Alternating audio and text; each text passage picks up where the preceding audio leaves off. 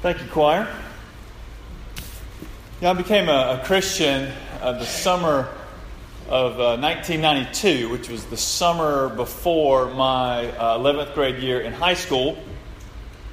And so over the past, 25 years now of being a Christian, I've noticed something, and this isn't true of everybody, but I noticed that there's a tendency among some of us to make things more complicated than they really are.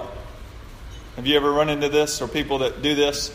We just tend to make things more complex, especially when it comes to knowing God and walking with God. We can make these things very complex. And I was reading an article here recently, and this is what the author said. He wasn't talking about Christianity, but it ties into what I'm talking about. He says, and this is his word, not mine right here. I don't even know if this is a word, but complexifiers.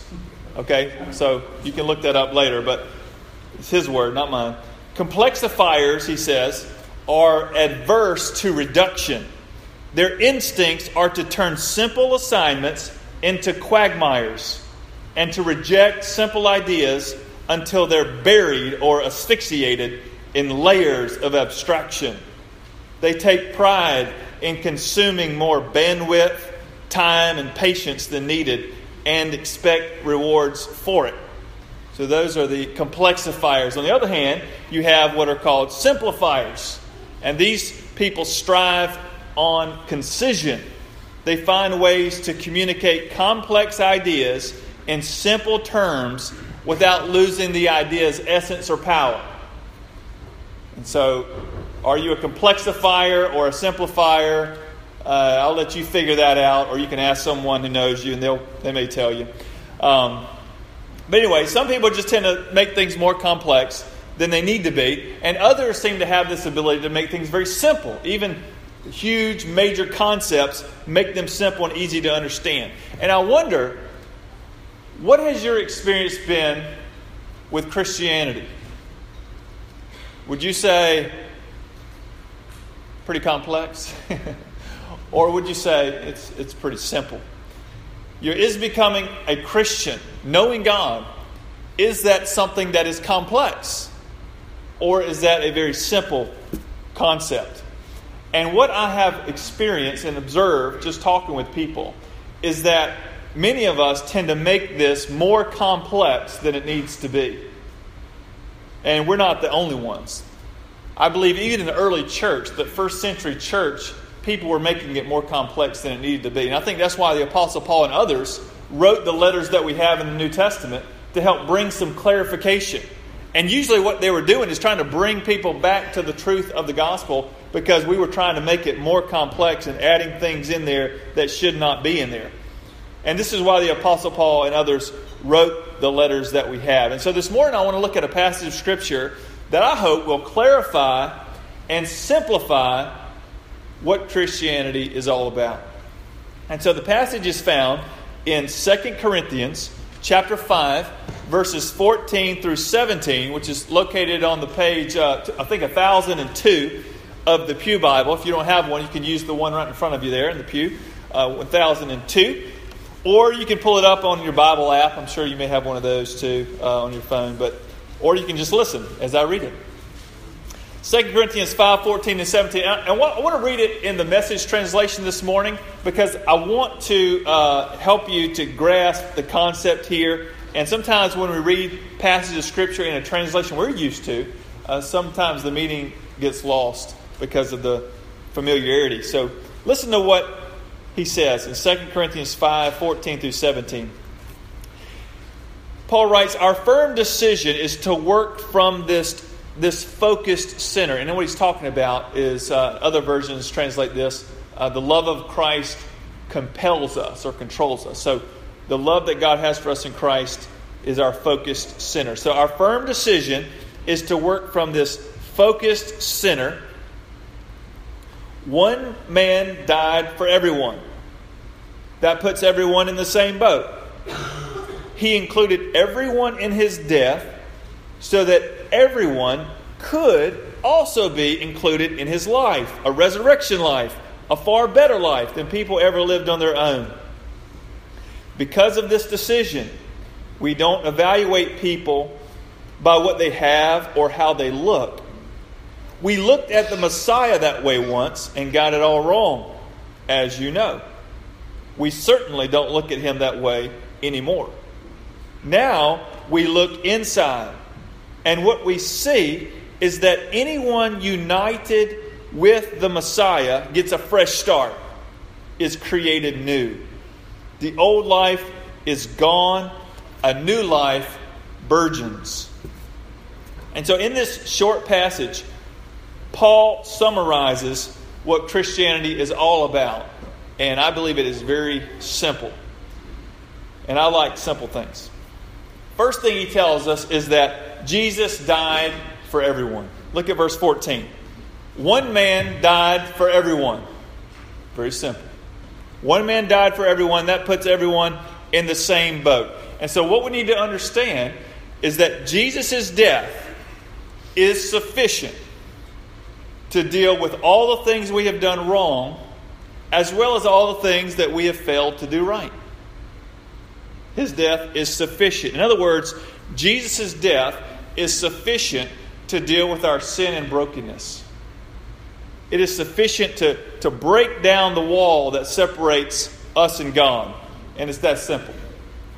Second thing he tells us is that Jesus offers us a new beginning, a new life. Look what he says in verse 15. He says, He, meaning Jesus, included everyone in His death so that everyone could also be included in His life, a resurrection life, a far better life than people ever lived on their own. And so what he's saying here is if we receive what Jesus offers through His death, namely the forgiveness of our sins, then we also receive what He offers through His resurrection, which is eternal life, this new life he's talking about here. Verse 17 says it this way, and maybe you're familiar with this version of this verse. Therefore, if anyone is in Christ, he is a new creation. The old has passed away. Behold, all things are new. Jesus has done everything that needed to be done in order for us to have a fresh start, a new beginning with God. He's done everything that is required for us to be made right with God. It's that simple. Jesus died for us. He took care of our problem, our brokenness, our sin, our separation. He was resurrected from the dead, which is what we're celebrating today, Easter. And as you know, as Christians, we celebrate that every day. But today gets a little more special emphasis, and we're celebrating it today, this new life in Christ that He offers us. So He dies for our sins. He was raised from the dead. He offers us this new life, this eternal life. And He's done everything for us so that we can be made right with God forever. And third, Paul says here that we have a decision to make. At least that's what he says about himself, that he had to make a decision. Look at verse 16. Paul says, because of this decision, we don't evaluate people by what they have or how they look. And what he's saying is, when he became a Christian, he began to see the world completely differently than he did before. And that's what happens. When you come to Christ and you begin to know God, then you begin to see the world that God has made differently than you did before. And he says, when I made that decision to follow Christ, things changed. How I looked at the world changed. How I looked at life changed. He goes on to say, he says, we looked at the Messiah. He's talking about Jesus. We looked at the Messiah that way once and got it all wrong, as you know. We certainly don't look at Him that way anymore. And many of us can relate to what Paul's saying here. He's saying that, he knew about Jesus. He knew some things about Jesus, but Paul did not know Him as his Lord and Savior. In other words, Paul didn't see Him as sent from God. Paul didn't see Him as someone dying for his sins, raised from the dead, offering new life with God. Paul didn't see Him that way, even though Paul knew some things about Jesus. Don't get me wrong. He knew Jesus in some ways, but he didn't know Him as Savior. He didn't believe that Jesus was the only way for him to be made right with God. He didn't believe that. And we're all like Paul in some sense, in that everybody in this room knows something about Jesus. We know something about Him. And that's why you're here. If you don't, you still know something about it because I just told you about Him. So you know something. Everybody knows a little bit of something. about who Jesus is. And Paul was the same way. He knew about Jesus. He knew some things about him, but he didn't know him as Savior. He didn't embrace him for who he truly is. And so the question that we need to ask ourselves is, yes, we're here this morning. Yes, we're singing. Yes, we're listening. But do we believe in Jesus as Savior and Lord? We know about him. We could even tell the Easter story to some degree. We know some things about him, but do we believe that he came and died for our sin? He was buried. He was raised in order to give us new life. Do we believe that? Do we believe that he is our Savior? And Paul says that he once knew some things, but there came a point in his life where he began to see Jesus for who he really is, and he is the Savior of the world. And Paul says that he was wrong, and that's what he says in the verse. We looked at Jesus one way, and we were wrong. But we don't look at him that way anymore. That's what he says in the passage. He says, now we look inside. This is how he's looking at himself and others now. He says, we look inside and we see that if anyone is united with the Messiah, you're united with Christ, you're in Christ, then you get a fresh start. You're created new. The old life is gone. The new life burgeons. If anyone is in Christ, he is a new creation. The old has passed away. Behold, the new has come. So Jesus has died for our sins. He's been raised to new life, this eternal life. And now he offers it to me, he offers it to you. All of the gospel can be summarized in two words. In Christ. And that's why Paul loves this phrase. In Christ. It's all about being in Christ. But Paul does say, and he mentioned himself here, we all have a decision to make. You're not automatically in Christ. You have a choice to make. I mentioned this earlier, when I became a Christian the summer before my 11th grade year in high school. Well, something else significant happened to me that year. There was a girl named Celia.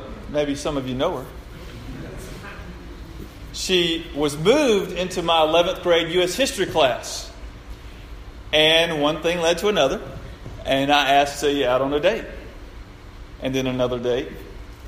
And then junior prom, senior prom, which I know a lot of prom things are going on now. So I asked her to the proms and went off to college. And continued to date through college. And as we neared the end of our college experience, I decided to ask Celia to marry me. And so the summer of our engagement, or our possible engagement, I worked several jobs. Because you know what I had to do, right? I had to buy the ring. And so I had to work several jobs and had to try to save up the money for this ring. I did that. And then I planned a romantic day, which at least I think it is. I mean, maybe you don't think that way, but we'll see. Tell me what you think. This is what I planned. Okay, I began the day. I came over to her parents' house. They can testify to it. They're sitting right here. I went over to their house early that morning and prepared breakfast for her. Because I think she had a summer school class she was taking somewhere, USC Aiken or something. So anyway, I came over early, prepared breakfast. Okay? And of course, she knew something was up by this point. Because I'm not a morning person. So that was happening. And then she went off to class, came back, and I took her to lunch at the Seven Gables restaurant. Which burned down. It's no longer there. That has nothing to do with my marriage whatsoever. I guarantee you. So, just a little fact. So if you're getting hungry and me talking about restaurants, I might try that out. You can't do it. It's gone. It's forever gone. But that's where we ate lunch. And then, after that, I took her to the place where we met. Our U.S. history class at North Augusta High School. Why are you laughing? I was looking more for isn't that nice? That's all right. It's okay. Well, it's summertime, so the school was empty, and I received permission. Okay, I didn't break in there. They gave me permission to use the classroom. I can still remember it. In the back hall, just to the right, Miss Bledsoe's class. And so we went back to the classroom, and we read some scripture together. I presented her a scrapbook chronicling our dating days. That's not too bad, right? Now you just kind of flip through Facebook and say, this is it. This is what we did right here. Yeah. But I actually had to develop pictures and put them in a photo album. So this took a little more effort. And then I got on one knee and I asked her to marry me. Now, up to this point, everything's going well, right? I have done everything that has needed to be done in order to walk away from this place an engaged person. But one thing needed to happen, right? It takes two. It takes two. One has to ask, and one has to agree. And so I got down on one knee, and I asked Celia to marry me. And of course, you know the rest of the story. If you know me or you've been around us any time, she's sitting right here. So she said yes, and we've been married for a good while.